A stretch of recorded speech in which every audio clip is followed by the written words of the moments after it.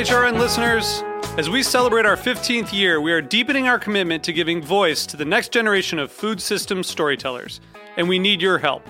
Our internship and fellowship programs help activate new possibilities for underrepresented and underestimated young people through experiential journalism, audio engineering, and production training. Through these unique programs, HRN helps food equity stewards build essential workforce readiness skills that expand their potential and foster economic mobility.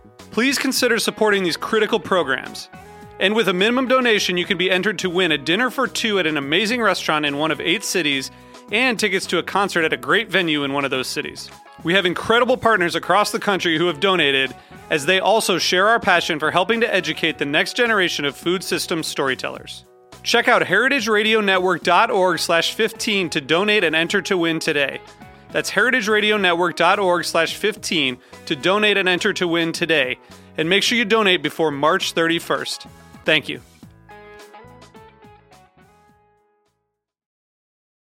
This program is brought to you by Joule, Sous Vide by Chef Steps. Joule takes the guesswork out of cooking. Learn more at chefsteps.com/JOULE. You're listening to Heritage Radio Network. We're a member-supported food radio network broadcasting over 35 weekly shows live from Bushwick, Brooklyn. Join our hosts as they lead you through the world of craft brewing, behind the scenes of the restaurant industry, inside the battle over school food, and beyond. Find us at heritageradionetwork.org.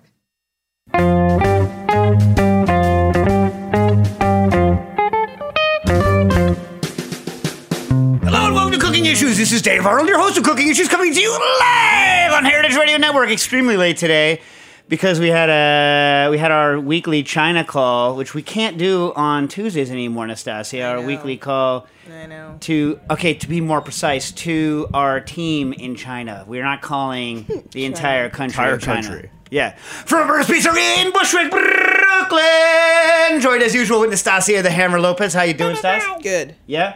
We got Matt in the booth. How you doing? I'm doing great. Yep. Call in your questions, but make them brief because we only have 20 minutes. Whatever today. It's going to be a quick one. 718-497-2128. That's 718-497-2128. So after the radio program today, Nastasia, we need to do some Bob's Red Mill talking. Specifically, they want me to talk about amaranth flour and sorghum flour. But you know what I'm super sick of in general? I'm sure, Nastasia, I'm sure you hate this as well. Doing ads? Oh, no, I mean, like, whatever. Gotta pay the bill. I don't know why we gotta pay the bills, honestly, but we have to pay the bills. But, no, but, like, when someone gives you a recipe for, like, a gluten-free flour, what do they always freaking say? What's the thing they always say? It tastes just like regular flour. No, they never say that because it's untrue. What do they say? I don't know. Matt, do you pay attention to the world? Nastasia clearly doesn't. No, I'm on her level. It's like she's not even in the food business. It's crazy. I don't Although know, I have to you tell say, me. Nastasia... Okay, so we were on this call Nastasia's in the hospitality business. She cares about people. well, that's not what I heard this morning on the telephone. It's an employee. Because, so he's not people. So Nastasia, You first know of all, how I Nastasia feel. calls into this call with China, which is, by the way, hard enough to hear because they're connecting on Skype, and, like, I don't know whether the, Chinese mainland government isn't slick enough to not, like, when they're listening in on whatever our engineer is saying, like, his connection is the worst connection in the universe. Constantly. We can never hear what he's saying, ever. Nastasia, meanwhile, is on speakerphone in the middle of a New York City street Ugh, because she's because walking a someone pasta was flyer. staying Whatever. With me and I couldn't do the call in my house. Because you didn't want them to hear? They might steal They were our still ideas? sleeping. Oh, Jesus. Yeah, I know. So then she shows up and she starts yelling at her employee like worse than I yell at my kids when it's like the same F up they've done She's like... Well, the thing is that he's mopping in the dark. Mopping the restaurant front of house in the dark. He does it by feel. No, and then I'm like, hey, person's name. He has his headphones on so loud he cannot hear me. So that just raises my anger level. Yeah. Well, of course, as far as he knows, he's there alone. So why wouldn't he? Mopping in the dark. The dark is No. dumb. I walked in and I was like, hey. And then I sat down to do the call. And then I was like, it's dark. Yeah, but the tone of voice Nastasia used, like, honestly, if I was that dude, I would have been like, this lady wants me to quit. I'm going to quit right now. You should have heard me talk to UPS. Oh my God, Nastasia should have been arrested for what she said to UPS. Yeah. Like, honestly, Yeah. you're not allowed to physically threaten people. Although, good news, Amazon is going to have 3 headquarters, not just 2. So they're going to have their Seattle headquarters or wherever in the hell they are. And then, remember, they were going to have their countrywide search for where they were going to put their second headquarters? Well, they decided to do 2. One outside of Virginia and one, Nastasia, in Long Island City. So now you can physically go over there and choke out somebody at Amazon. People, here's like a good health tip. Like, do not do business with Nastasia and then move within choking range. She will find you. Honestly, I can't believe that you weren't like that. No police showed up at your door after the threats you made to the UPS That's the people. first time I felt bad about things I said. I believe you have a caller. Oh, caller, you're on the air. Hey, Dave, it's Judy from Malden again. How you doing? I'm good. So, I picked up the Cooking Around the World series that you mentioned. Yeah, I don't know. The Time Life one, the one from the early 70s. Yeah, great, right? Yeah, I've read like 10 of the volumes, but right now I'm making the SEMA beverage, like some lemon-flavored mead from Scandinavia. Ooh, okay. Yeah, you never made it, right? No. Basically, it's just lemon, sugar, and active dry yeast. Okay, but so it's sugar. So it's not a mead. It's like it's got. Yeah, I know. It's like why did they say mead? But next time I might use honey. Yeah, although we should get that mead guy back on from Enlightenment Wines. I mean, the thing is that obviously, if it's Scandinavian, you ever read Beowulf? There's mead all up and down in Beowulf. It's all everywhere. The mead bench. No, but like I've read other things. Yeah. So you would have no idea how much ABV it will turn out to be. Oh, that's an easy calculation to do if you're using white sugar. I don't happen to know it off the top of my head. Yeah. But you can just look up, bricks to potential alcohol, and then you can just convert the sugar to potential alcohol, because this is a thing that brewers worry about constantly. So, or anyone that is doping in sugar. I just don't happen to have it off the top of my head. I know that when I ferment orange juice, I ferment pretty much.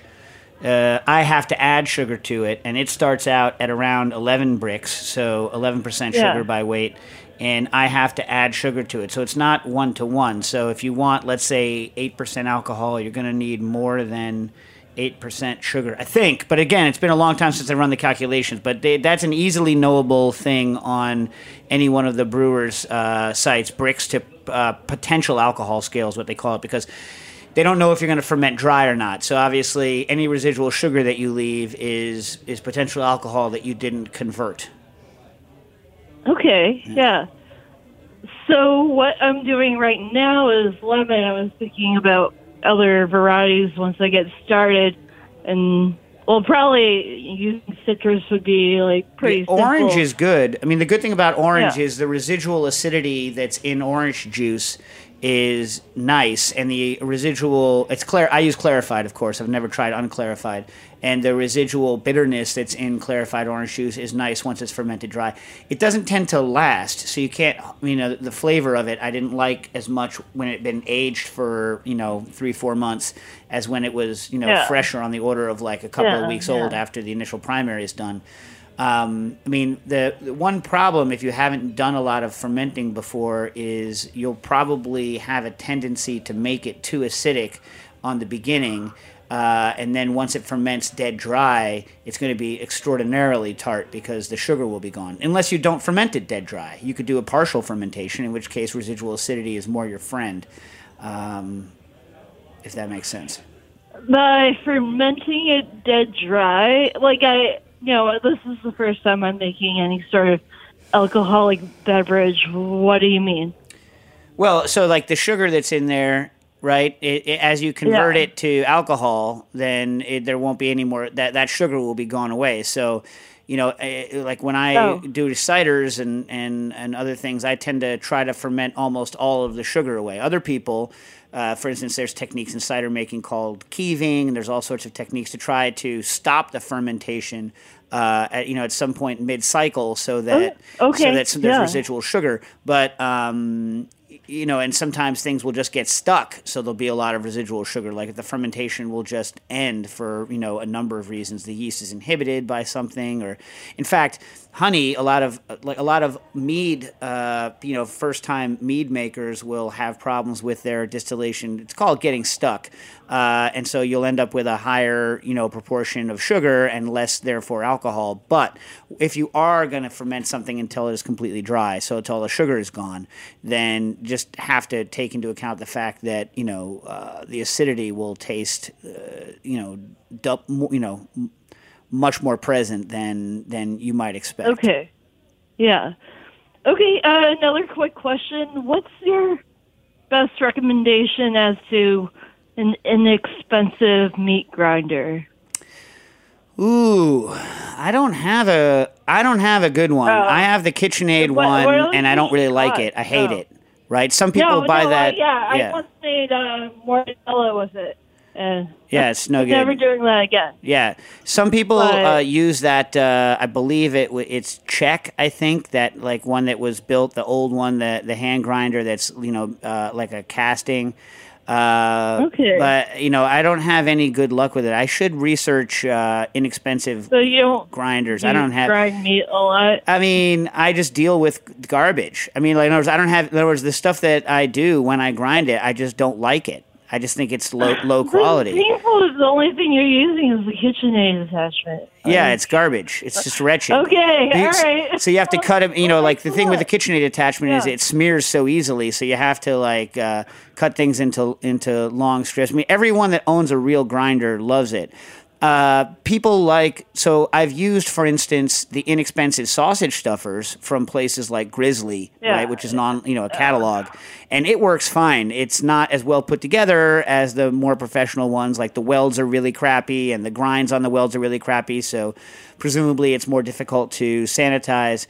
They also have relatively inexpensive grinders that may be good. I just don't have any personal experience with them. What's the brand name? Well, like a catalog that sells that stuff is Grizzly. The Grizzly? Like they're mainly a tool company, but they also cater to hunters, right? And so hunters have to process a lot of sausage, so they have sausage, or don't have to, but they do. So they have things like sausage stuffers and meat grinders, and they tend to be cheaper than Bass Pro, which also sells these things, or Cabela's, which also sells these things. So, once it's being sold into a professional kitchen, the prices go way up. But when it's sold to a hobbyist or a hunter or something like this who still has the need for professional grinding abilities, the price can come way down. Now, the quality probably also comes down, but if you're not using it every day in service, then it's probably not that big of a deal. But I doubt you're going to have anything that's going to, rival like the butt-kicking Hobarts that, we had back at the school. You know what I mean? Yeah. All right. Well, thanks a lot. All right. Well, if you have any good experience, tweet it over to me. Let me know. Let me know what you get. Yeah, Tell me how I your don't stuff know. comes out. I made an amazing mortadella, even though it should have turned out 7 years ago. Yeah. Well, all right. Look, if you're doing small amounts, you can get away with almost anything. Anyway, good luck with it.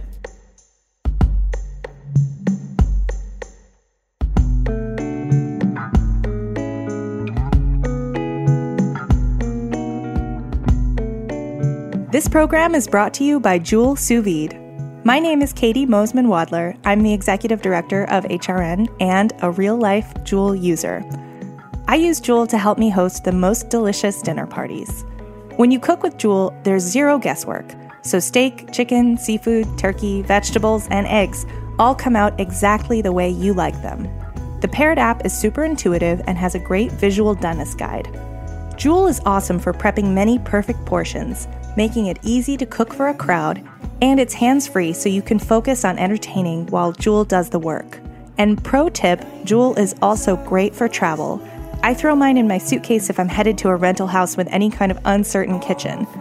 From perfect steak to juicy, tender Thanksgiving turkey, Joule makes the best food you've ever tasted. Just be sure to save some room for mini jars of pumpkin pie. Joule, perfect food, every time. To get yours, visit chefsteps.com/jewel and use code HRN, as in Heritage Radio Network, to get $15 off for a limited time. That's chefsteps.com/JOULE, code HRN. Dave, we got another question from the internet. Oh, what is it? It says, hello, Nastasia and Dave. This is from Sam in Chicago.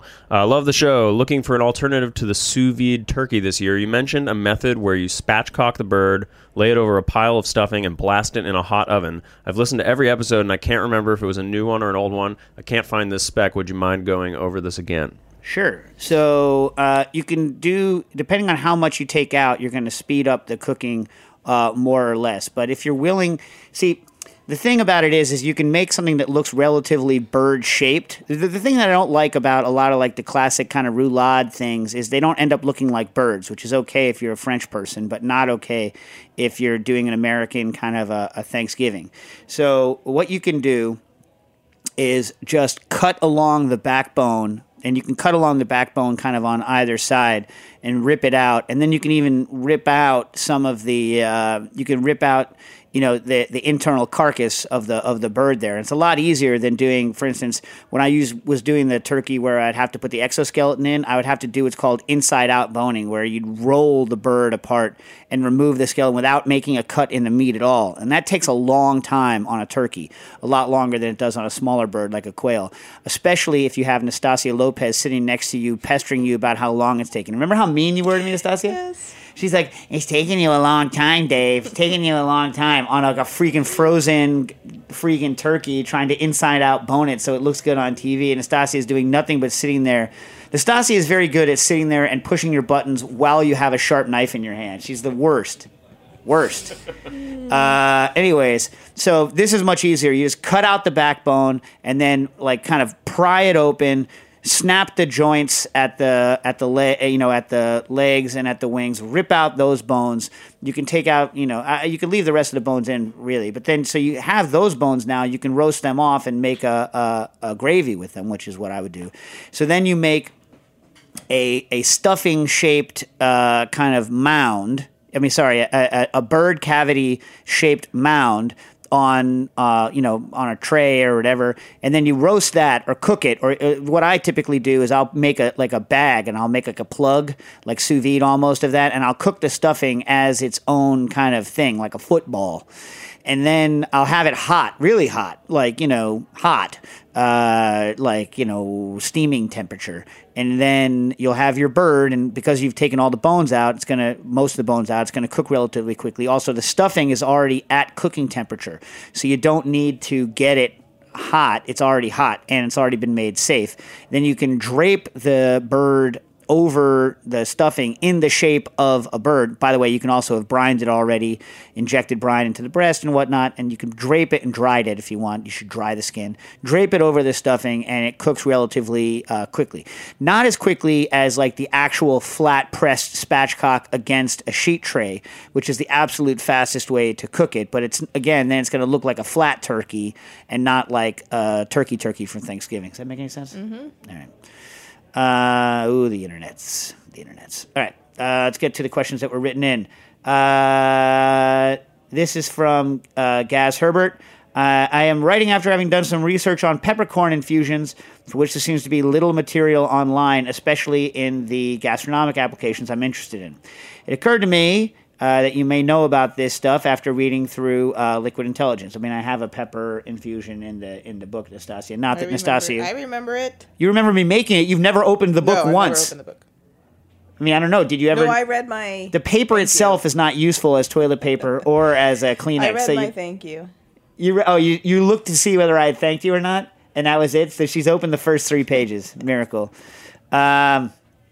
I love your use of interesting spices and relate to your perfectionism here at Ikoyi, a West African fine dining restaurant in London. My question is, when it comes to infusing peppercorns and spices in non-alcoholic solutions, such as milk or water, what is the ideal temperature and time for infusion, and what, scientifically speaking, are the consequences of going above or below this temperature/time? Take as an example peppercorns, cloves, and star anise, which, by the way, our friend Leanne Wong has said was her porn star name, which is amazing, right?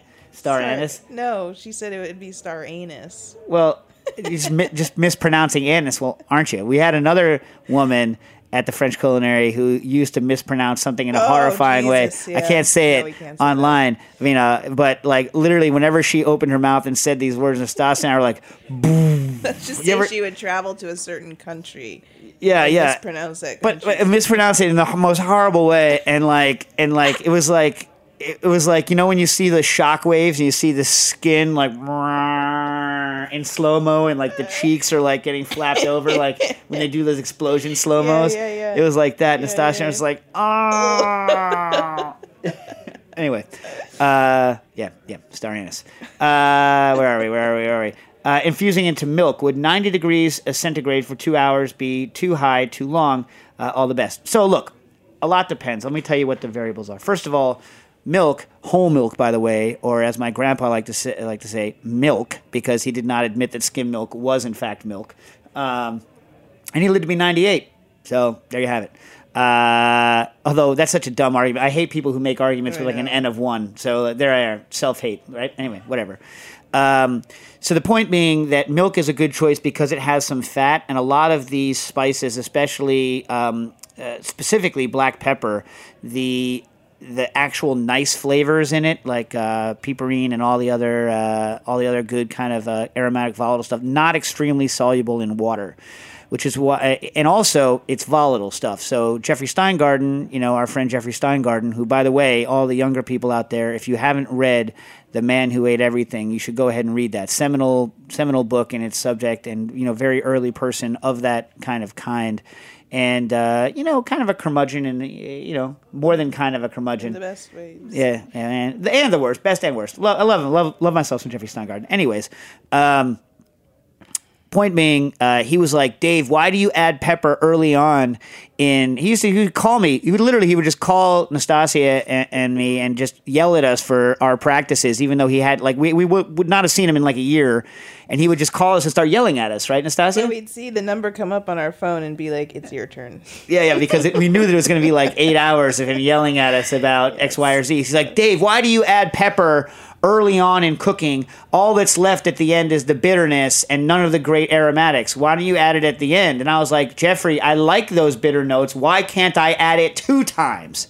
He had no response, right? Mm-hmm. So the problem with pepper is, one, a lot of, especially in things like soups, is a lot of those like awesome aromatic compounds are, one, volatile, and 2, not super soluble in water. They should be more soluble in the fat, in the butter fat that's in milk, I think, right?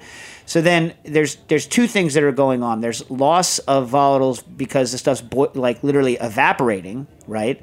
There's a loss of volatiles because it's also just not infusing into whatever liquid you're using.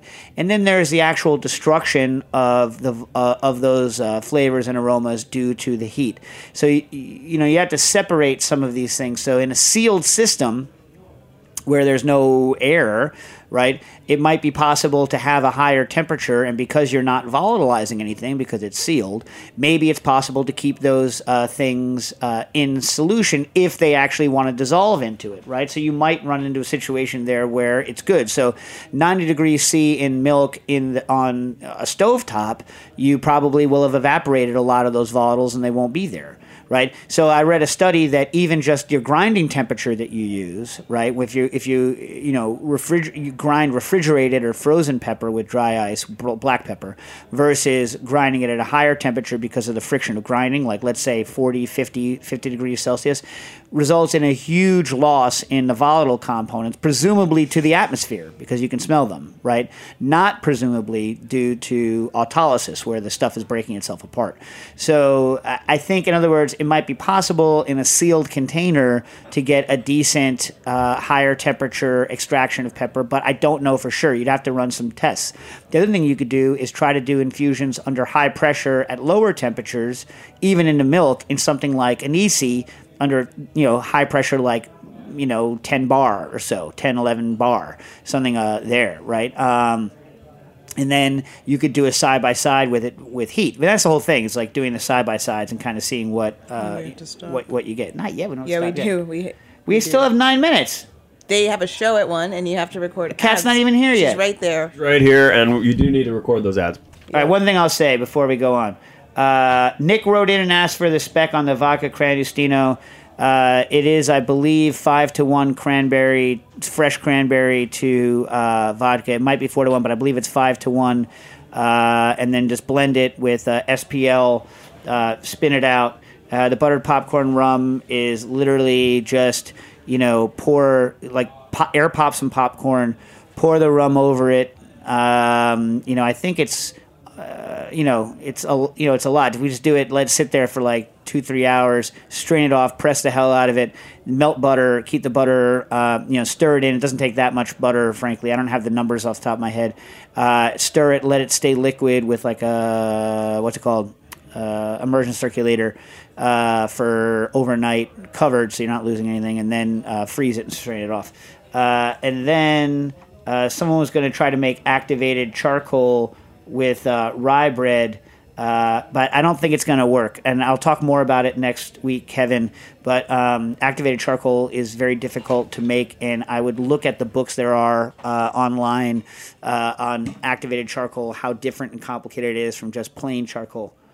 And once you turn it into charcoal, it won't taste like rye bread anymore unless it's just something you really want to do. Now, on to Bob's Red Mill, because what we started to talk about at the beginning of the show and we never finished. And can we just bleed this into the ads, Matt, or no? No. But anyway, what I was going to try to get Nastasia to say that I hate is when people are like, you could just add it to pancakes or muffins. Anytime someone has a gluten-free flour, they're like, just make way with your pancakes, muffins, cookies. You know what I'm saying? Yes. It's irritating. Because, obviously, I do that all the time. I add oats to my pancakes and all, but it's not interesting. So I've been trying to work with these products to try to see if I can make something that is interesting. But anyway, I have not 100% successful yet, but I have run a lot of tests. I was working on a scrapple, a sorghum-based sorghum-based biscuits, and jowar roti stuff. But anyway, so we'll talk about it later, more next week. I got to record some ads, make some money, Bob's Red Mill, cooking issues.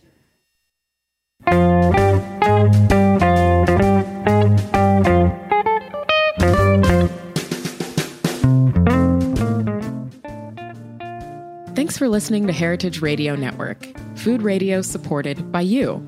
For our freshest content and to hear about exclusive events, subscribe to our newsletter.